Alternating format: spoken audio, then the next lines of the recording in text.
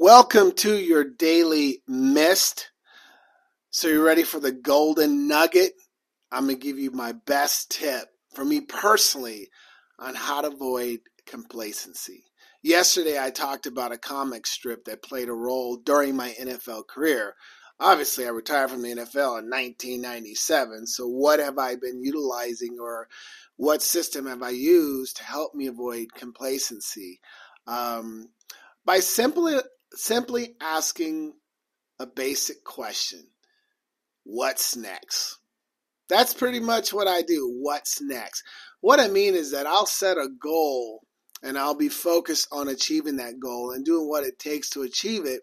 Once I do, I celebrate, but then I say, what's next? Meaning, what's going to be the next goal I'll pursue? And when you set that next goal, you got to set it a little higher than the previous goal. Not too far, not too outlandish where you cannot reach it, and not too easy, but one that you just kind of raise the bar a little higher, that you know if you stretch for it, if you really push yourself, you are capable of achieving it.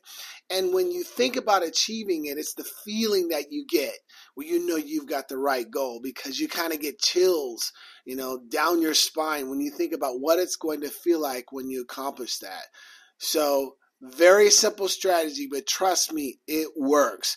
Because you never want to have the mentality of being satisfied. Once you reach a goal, I'm satisfied. Once I reach a milestone, I'm satisfied. No, celebrate your success, but then simply say, what's next?